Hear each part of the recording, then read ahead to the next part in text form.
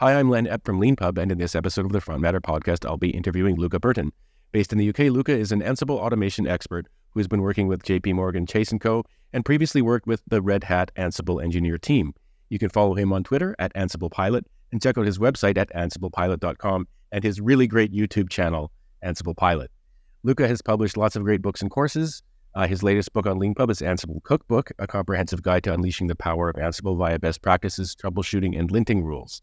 In the book, Luca takes you on an insightful journey through the world of Ansible, offering a holistic approach to mastering this transformative machine automation tool. In this interview, we're going to talk about Luca's background and career, his book, and all of his great content and Ansible, the Ansible Pilot project, and everything else that he does. So thank you very much, Luca, for being on the LeanPub Front Matter podcast.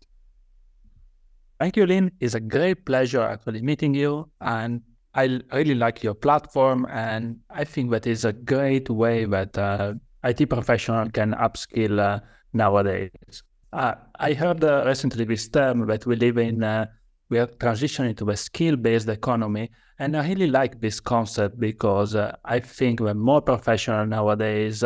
We are not stuck in a fixed career path, but there are some skills that we can acquire, and maybe we can improve ourselves. And this is also one of my motto day to day. Oh yeah, definitely. Yeah, thank you very much for the kind words about that. And you're sort of in many ways the sort of canonical kind of perfect LeanPub author. Someone making great content that can be updated, that people are using to sort of improve their careers and their lives and things like that. And it's just, and also fun, which is a point you make in your videos all the time. Like, let's have fun, which is really great. The first question I always like to ask on the podcast is about people's origin story. So I was wondering if you could talk about a little bit about where you grew up and how you found your way into a career in technology and computer science and things like that.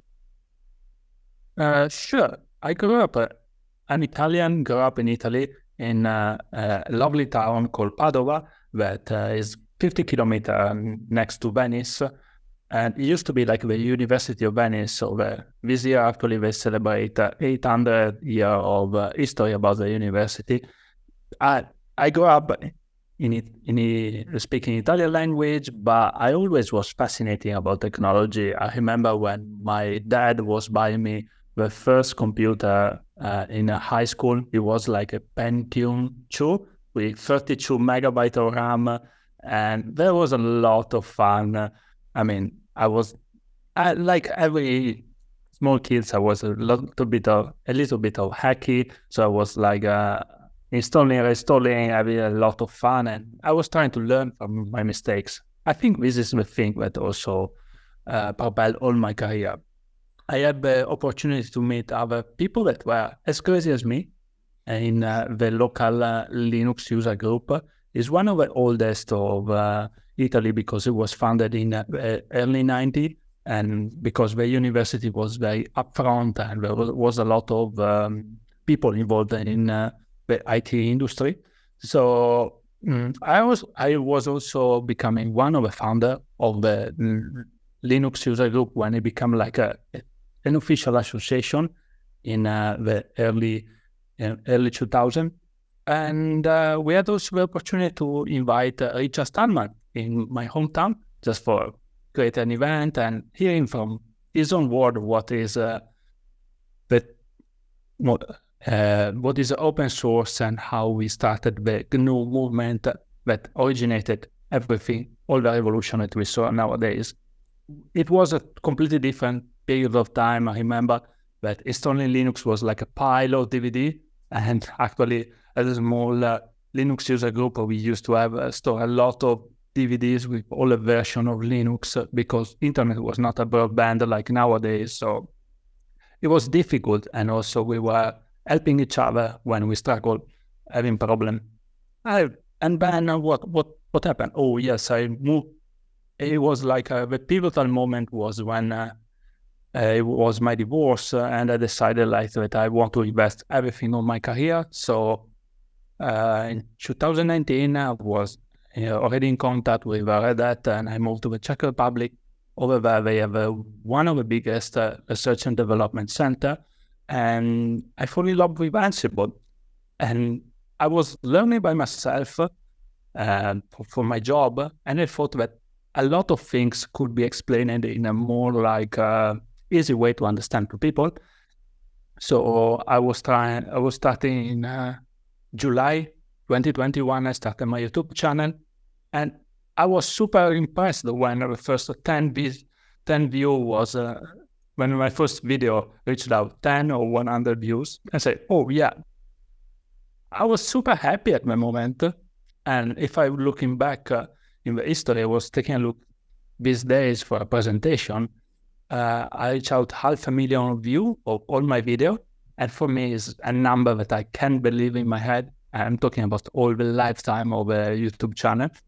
And that early success gave me the enthusiasm and the dedication to start creating more video. The first were a little bit crappy, I would say, like everybody. And after I improved a little bit my style, and then everything from the video, I was also creating a script for myself, because I'm not able to perform like a live. Now I'm doing live reviews, so hope it will be great. And from a YouTube channel, I also publish a blog. And when I reach out 100 articles, hey, maybe it will be a good idea to start publishing a book. And LeanPub was the first company that came up to my mind. So I tried, and was just, in the beginning, was just a collection of all the blog posts, because most professionals find more convenient to download in a portable device and do copy and paste of a code without accessing the internet all the time. And here we start. Another important thing was that a publisher noticed the book that I published with you, with LeanPub. It was a press, and I published a first book, Ansible for VMware, by example. And then I wanted something more spicy. So I moved the second one, Ansible for Kubernetes by example. Then I was noticing that my audience was more focused on the India, because these books are great, but they have a price point that is more for the Western countries. So I partnered with BPP, that is one of the biggest editors in India, in New Delhi, and it ended up with a book for the beginner. And the best feedback that I received was when I was in Berlin this year in September, and one of the attendees said, hey, it was like opening the book just for fun, I had a copy in the conference, and it was, hey, this is exactly the book that I would like to read to start. That's fantastic. That's fantastic. That's such a great story. I love the idea of getting into technology early, and getting into Linux early and stuff like that as well, and free open source software and things like that. And so you moved to the Czech Republic, or Czechia as it's called now, and then you moved to the UK eventually as well. Yeah, exactly. And my life was like this, because when I was thinking, what is the best company about Linux nowadays? It was Red Hat. And what is the biggest customer of Ansible nowadays? And it was in the UK. So I'm following my passion, basically. But I remember back at the time was a lot of like a trial. I remember when I was compiling the kernel and was not successful, like the computer literally was not able to boot. Nowadays, it is like a memory from the past. Yeah, no, that's fascinating. And so just before we move on, and I'm looking forward to actually talking at the a little bit later on about like how you built your little empire, or I shouldn't say little, how you your influence empire, because getting on YouTube, having a blog, getting books, getting publishers approaching you, stuff like that. One thing I should mention for anyone listening is that a lot of people think that, if someone's on LeanPub and then a publisher approaches them and they do something else, that we feel bad about that. We love that. Like that's the best thing. That's the best thing ever, and that's just so great to hear that it worked out that way. But before we do that, let's talk about Ansible. What is it? Oh my God, yes. Basically, I'm a lazy boy. I would like to automate as many things that I could in my life. So I grew up as a system administrator, so learning all the incredible command to do everything by command line on Linux. But nowadays it's possible to automate a lot of this task using Ansible. That is an IT automation tool that also is transitioning to be an orchestrator. What I'm going to say is that for deploying an application, we need to do a series of tasks. Imagine a series of commands. Most system administrators are creating some script. And the problem of this type of approach is that when another colleague is joining the team, you probably don't remember how you create the script, and you need to maintain, each one has his own style. I know some system administrators are very keen to Perl, some are keen to Bash language. Ansible somehow we create one standard and is backed by Red Hat. So it is the automation of Red Hat and IBM. So I'm really proud to learn this technology from the Ansible engineering team and sharing with my community. It's an open source product for command line, so you can use for free and you can contribute. And I think is one of the best product nowadays. So basically nowadays Red Hat has a free major product, the Red Hat Enterprise Linux that everybody we know, that is the incredible platform, the OpenShift Kubernetes environment for container. And when the number of servers to manage grow up, because, well, in every organization is booming from virtual machine, we are moving to container, you need a system to maintain our fleet. And so every infrastructure need Ansible. And Ansible is good because you can connect to VMware, the old world, you can connect to the cloud provider, you can connect to Kubernetes, you can connect with everything, also with Windows. And for people who are listening who maybe aren't familiar with some of these terms, I know it goes back a ways and you mentioned some of the origins of it, but what's open source and what makes sort of like something open source different from something that's not? Oh, yeah, sure. It's a type of software. It is a movement in software that believe that the software should be not created and maintained by only one company, but we can share the source code and we can improve, we can learn from each other. I think the best expression of this is Kubernetes. Kubernetes is a product behind Pokemon Go, behind a lot of Google successful product that is able to create a global scale application. And I think it started by Google.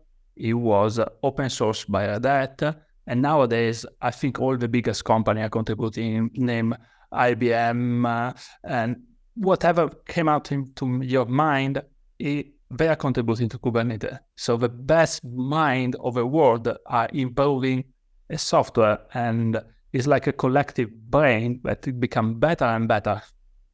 That's so very well said. One very interesting thing I think that a lot of people might sort of be curious about when it comes to open source, they might feel like it's something that's open must be less secure than something that's closed. But this is often the opposite of the case, because if something's open, everybody can see it and everybody can sort of find all the weaknesses and everybody can fix all the weaknesses as well. Exactly. As you said, I remember that there was a lot of like security flaw in Linux. Probably one of the most famous was Heartbleed, was an SSL security that somebody was able to spot as soon as possible, and collectively they found a solution. I mean, I really believe that as a team we can grow up farther than as an individual. Oh yeah, definitely, yeah. And it's again, I just sort of say for the sort of non-technical people who might be listening, they might, again, you always think like, we tend to think that if things are in the box and sort of secret, that they must be more secure. But when it comes to certain kinds of technologies, that's actually not true. And sort of, when we think of free open source software, we might be now thinking about the sort of most secure and most robust things in the world, like Linux, for example. Yeah, but most of the people don't realize that Linux is inside the Android phone, is inside the television that we are using, inside the car, the entertainment of the car that we are using every day. So we have in our pocket more Linux that we think about. Yeah, and so again, I always like to try to keep in mind people who might not know the term, but like Linux is an operating system. If you've got a Mac, you've got a Mac, and you've got sort of an Apple operating system. If you've got Windows machine, you've got a Windows operating system, and there's the Linux operating system and stuff like that. And it's kind of what makes your computer go and how it all works. It's just there's these different options, and as you say, it's sort of we even if we know it, we kind of sometimes forget that like all of our devices are computers now. You're from your television to what have you, and obviously your phone and things like that. And so it's very interesting. So let's talk a little bit about your latest book on LeanPub, the Ansible Cookbook. I was wondering if you could talk a little bit about who it's for. Is it for absolute beginners? Is it for experts? Is it for people who are sort of partly along the way?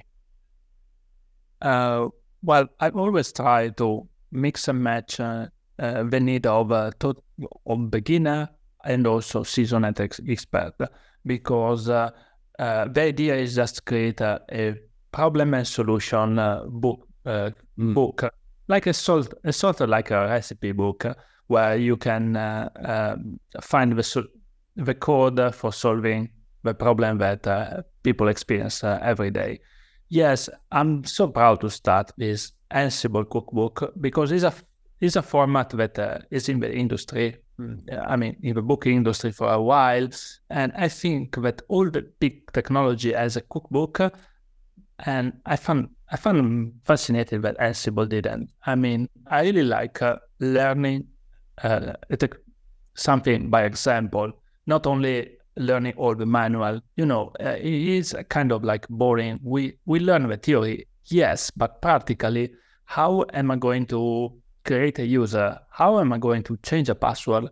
How am I going to create a directory? Well, these are the type of problem that usually Ansible is able to solve, and is able to solve in a scale. So if you have 1, 10, 100, 1 million server, you can do in the same exact way. And this is the best part of this tool. It's like solving the problem one time, and the sky's the limit. Now you can, for big organization, that is a big saving, especially in a high regulated market or some, I'm thinking about financial service, about flight, about, the biggest institution worldwide. It's really interesting. Yeah, no, I like how the books sort of follow the same model that your videos do, which is like here's a problem, a real thing. You're gonna, at the end of this, you're gonna actually know a solution, and I'm gonna have stepped you through it, which is just a really great approach. And as you say, I like the sort of the sort of something cookbook is a great kind of analogy for like recipes and things like that. Learning how to make something step by step. And one thing I wanted to ask you about, so you've got I believe it's a blog called AI Liberator. Yes, this is a new idea that I'm working on the side. The artificial intelligence is a trend in the industry. Yeah, it's not something new because I was approaching all the machine learning, the basic, a few years ago. I remember that I was studying some courses on Coursera, and there was a very interesting material at the time. But nowadays we saw an explosion because I think that OpenAI and ChatGPT really open the artificial intelligence to the broad audience. And well, I simply think that we can't put the genie in a box. And it's going to have a big impact in the industry. My feeling is that we are still in the early stage of the technology, because in the last just think about the last year because it's very interesting. ChatGPT was released more or less 1 year ago, and before nobody knew this tool, and now everybody is talking about. And in just 1 year, there was so much.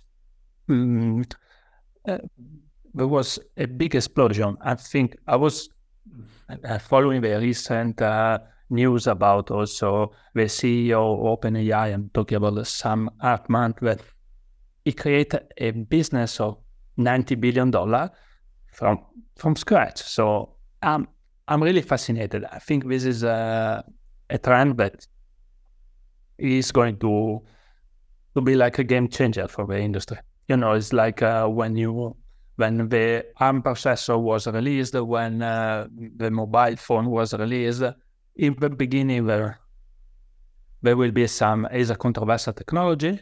Then we will find a way for every technology is like a tool. I understand that some people have some concern, but we will find a way of getting the best. Also, I was reading something that we were able to find to learn about how the proteins are connecting together using using artificial intelligence. And also recently, Google was able to make a weather forecast model using artificial intelligence that is actually better than the previous one that we use in the industry. So it's very fascinating because we don't know how, but this thing is actually able to get better result than the traditional way of doing things. Yeah, it's very fascinating. You're reminding me of an example from that I heard about. I think it was either, the terms get moved around a little bit. AI, what does that really mean? Machine learning, like that's more defined. But I remember Google particularly was an example from Google. I think years ago they had a data center where they just set an algorithm on its sort of cooling mechanisms and management. And it just improved the kind of like efficiency of the system, like by 15% or something like that. But no one really, if I recall the story correctly, at least at the time, no one understood why. But this machine could just iterate and sort of figure out over time a better way to manage this sort of physical system. But of course, there's all kinds of, automated systems and things like that AI is kind of perfect for. Exactly. I'm super fascinated by this world. Well, like every professional is a continuous learning. One thing that comes up on the podcast from time to time, and I guess it's kind of particularly relevant in this moment, is I believe you studied computer science at university. If you were starting out now in 2023 with the intention of having a career as a system administrator or in IT or in as a programmer, would you go to university and study for a degree? Because you're one of the people who makes all this great content, but you're not part of a university. What would you do now if you were starting out? Well, thank you. It's a great question. Yes, I have a degree in computer science, and somehow what I'm gonna it's controversial because yes, I'm not using what I was studying is already deprecated, I would say, because I was studying Java, I was studying some technology that nowadays we are using a little bit less. However, I would say that the mindset that the struggle, the type of program, the abstraction about the type of program I'm thinking about, NP program, the problem like the complexity of a program. So the mindset, the approach of how to approach a problem and to write an algorithm, these are the things that I'm using every day in my career. So a lot of people nowadays say, I know that especially in US is a big topic because the student debt is a lot of influence, so it's a different culture. But for me in Europe, right.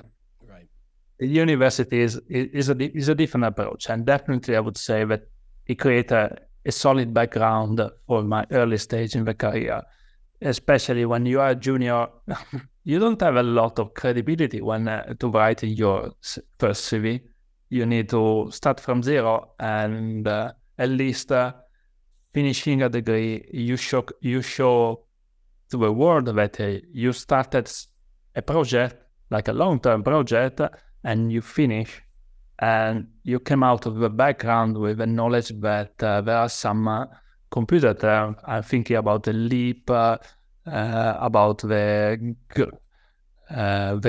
how to optimize a graph. There are some common way of solving an algorithm that I think that the school is still a big foundation. Nowadays, maybe there are different way of attending the school.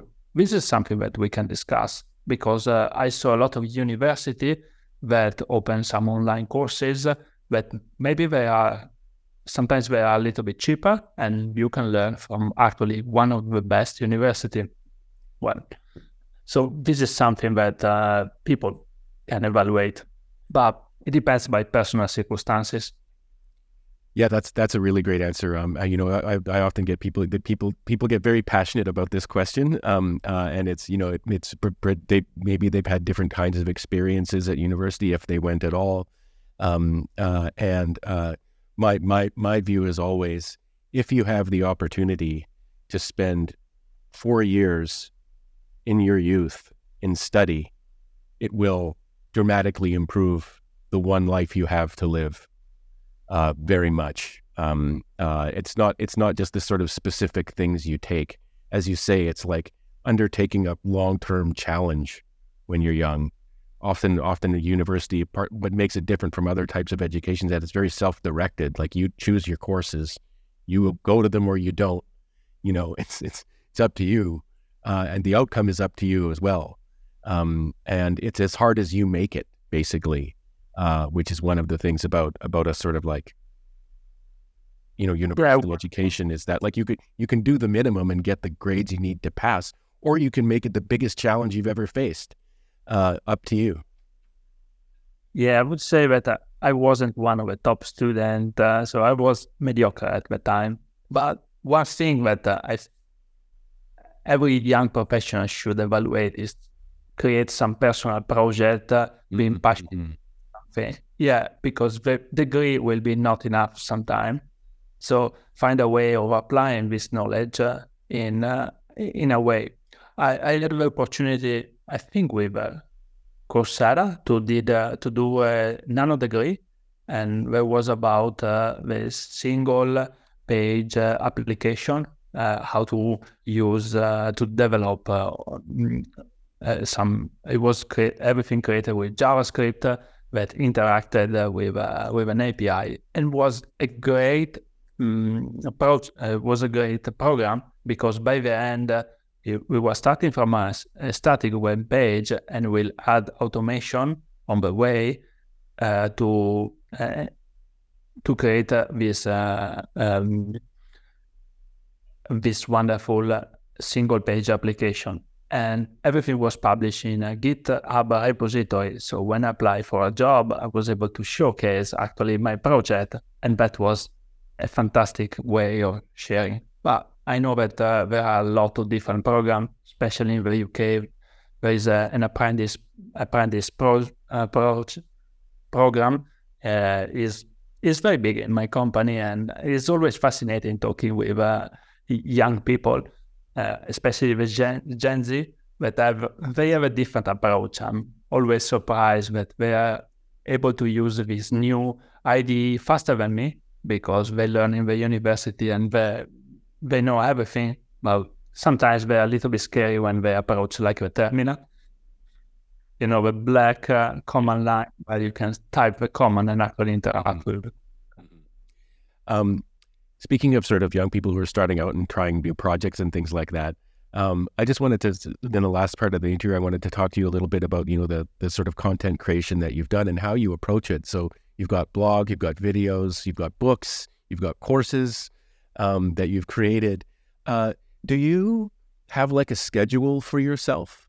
Like, for example, are you like every Saturday from like 2 to 4 p.m. I work on something? And do you have like a calendar where you're like, I'm going to be working on a book on this weekend or in a course on that weekend? Or is it more random? Well, I would like to say yes. However, however, it's not like that. I saw a lot of people have this, and they are very, very organized, I would say. It's more when I'm catching the idea when it comes. Usually when the swimming pool, I had an idea and say, okay, yes, I'm going to talk about this topic and I'm going to record a video. What I'm doing is try to schedule at least one video in the YouTube channel per week because everybody is busy. So the idea could be like an error that I saw doing my job that I reproduce in a different way, but still keeping the same behavior. Mm-hmm. And that is done. When I recorded the video, my objective is one per week. Sometimes there are more things that I need to share with my audience, so I'm doing a little bit more. There was a period of time that I was trying to do one every day, but I ended up with a burnout, to be honest. I don't know how people are able to create more than this because, well, I have still my 9 to 5 and full-time busy, so I'm not able to keeping up. But on the book side, I think that it's more easy for me to write a blog because I can type whenever I want. And because recording a video is actually a lot of stress, usually I'm recording like free time and then I need to do the post-production. So to record just 10 minutes of output, behind there's like 1 hour of work, more or less, because I need to prepare the script, prepare the code, testing the code, see some solve the error of the code, and then record the video. The first time I forget to turn on the mic, then record second, or I'm not satisfied by the results, and then I'm gonna publish this kind of stuff. And I would say on the blog is more fast. Usually I can do on the move, or it's fun because sometimes I get the idea when I'm in the bus or when I'm like outside of my computer. Also, I'm writing a book when I'm commuting for trips or something. I was on a train for a business trip and I was typing on my laptop. All the people around me was looking TikTok or listening to some music. So this is how I optimize my time. And usually, I don't know, it makes me feel more alive, this kind of stuff. It makes me, and well, I'm super happy to have this opportunity to self-publish by myself with a Limpub because I have a feeling, at least this is my feedback, that a lot of IT professionals are looking in this platform as a reference in this sector, as well also a lot of like traditional publishers are looking for talent in this way. Yeah, what for me a self-published book and a published book are two different products. So it's something that I'm rewriting from scratch, from totally different audience. I mean, I try to approach also in different way. Every time I'm trying to use like accessible language. I'm trying to be more inclusive. I'm trying to use more we than you. I'm trying not to use like master slave, but primary and secondary. There is a lot of things that we need to take care. But well, as I said before, I'm lazy, so I'm trying to take advantage of the technology. So I have Grammarly as a spell checker. I'm using the Markdown format for my blog content, so it will be easy to translate some content for the self-published book. So there are a little bit. I did a lot of optimization on my workflow. This is how I'm able to save time actually. So when I publish, my website is static generated. So for me, publishing an article is just typing a command on a command line. So I just need to type a command, and then a lot of automation, the task start triggering. As you said, I have more than 500 articles that are solving this and like everyday problem. But what I'm fascinated is that every day I'm finding new problem to solve, and I don't have enough time to share this stuff. But Yeah, that's a really great answer. I mean, you sort of like put so many things together there, including this sort of telling the journey, right? Starting from, this is that I think you started at the beginning of the interview, like my first videos weren't very good. And you get better over time. You learn how to do the post-production, and you learn how to get better at your setup and things like that. You learn how to structure them and things like that. But for anyone listening who's interested in sort of, getting to where Luca is someday in their own sort of content creation world, it's just a matter of doing it and doing it again and doing it again and doing it again. And to keeping in your mind about how to get better, but also, like you said, keeping in mind burnout, right? There might be people who can make 20 videos a day, and that's exactly what they want. And there might be people who are like, what a week is actually like what I want to do. And I want to focus more on blog posts and other things like that. The last question I always like to ask on the interview, if the guest has been LeanPub author, is if there was one magical feature we could build for you, or if there is one thing that's always had you shaking your fist going, damn you LeanPub, and shouting at the screen, that we could fix for you, is there anything that you can think of that you would ask us to do? this is very technical because, I like the platform. It really make my workflow very easy, as I said before. And I saw that you added a lot of new feature, new tool. I'm really excited to try everything. However, as you probably understood, I'm a person that came from the technology, so all the best part of designing a book, or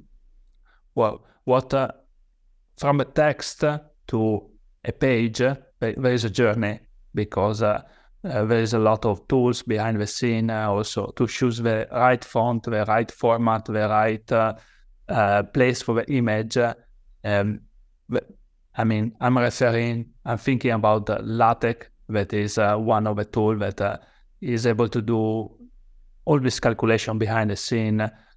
I would like to find one of my wishes, be able to have more flexibility on the shoes or this mix. I would like to find in LeanPub a different option to see the output of my creation. It would be like having 3 different preview on my book, and then I could choose which one is better. Because nowadays I think that you try to find one size fits all.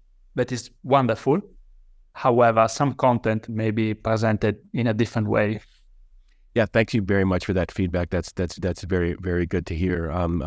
This is always the kind of like the sort of one of our old LeanPub kind of jokes / principles is, if you're still writing, formatting is procrastination. And because I definitely am like that. Like I will start, instead of writing, I'll start playing around with the formatting and stuff like that. But of course, it's a balance, right? Because you want things, you care about how things look. You want them to look the best way they can for the audience that you're writing for the thing that you're writing about. And so the way we usually try and solve that balance is use one of our writing modes as you're going. And then when you're done, that's the time when it's, let's perfect the formatting and stuff like that. And so we have InDesign output and stuff like that. Sometimes people go off and they use LaTeX after they've been using LeanPub for a while. But that's always the sort of balance that we're trying to sort of strike. But we've had that very specific, I don't think we've ever had a request for 3 at once. But definitely the idea of being able to see a preview of what you're writing live, instead of having to hit the preview button and then wait for it to generate the PDF, say, and then go change a bunch of settings and hit the preview button again and wait for it to come out again is definitely something that we've heard about a lot before. And I'll definitely like pass that along to the team that, yet another vote from a great Lean Pub author for something like that.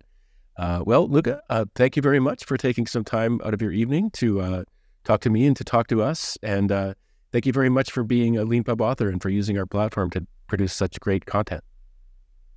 I'm so thankful for hosting me. It was a pleasure. And well, the sky is the limit now. I hope we can meet again, maybe in a conference or live for a beer. Yeah, that'd be fantastic. Thanks. Thank you so much. And let's automate more. Bye. Thanks. Bye. And as always, thanks to all of you for listening to this episode of the Front Matter podcast. If you like what you heard, please rate and review it wherever you found it. And if you'd like to be a Lean Pub author yourself, please check out our website at leanpub.com. Thanks.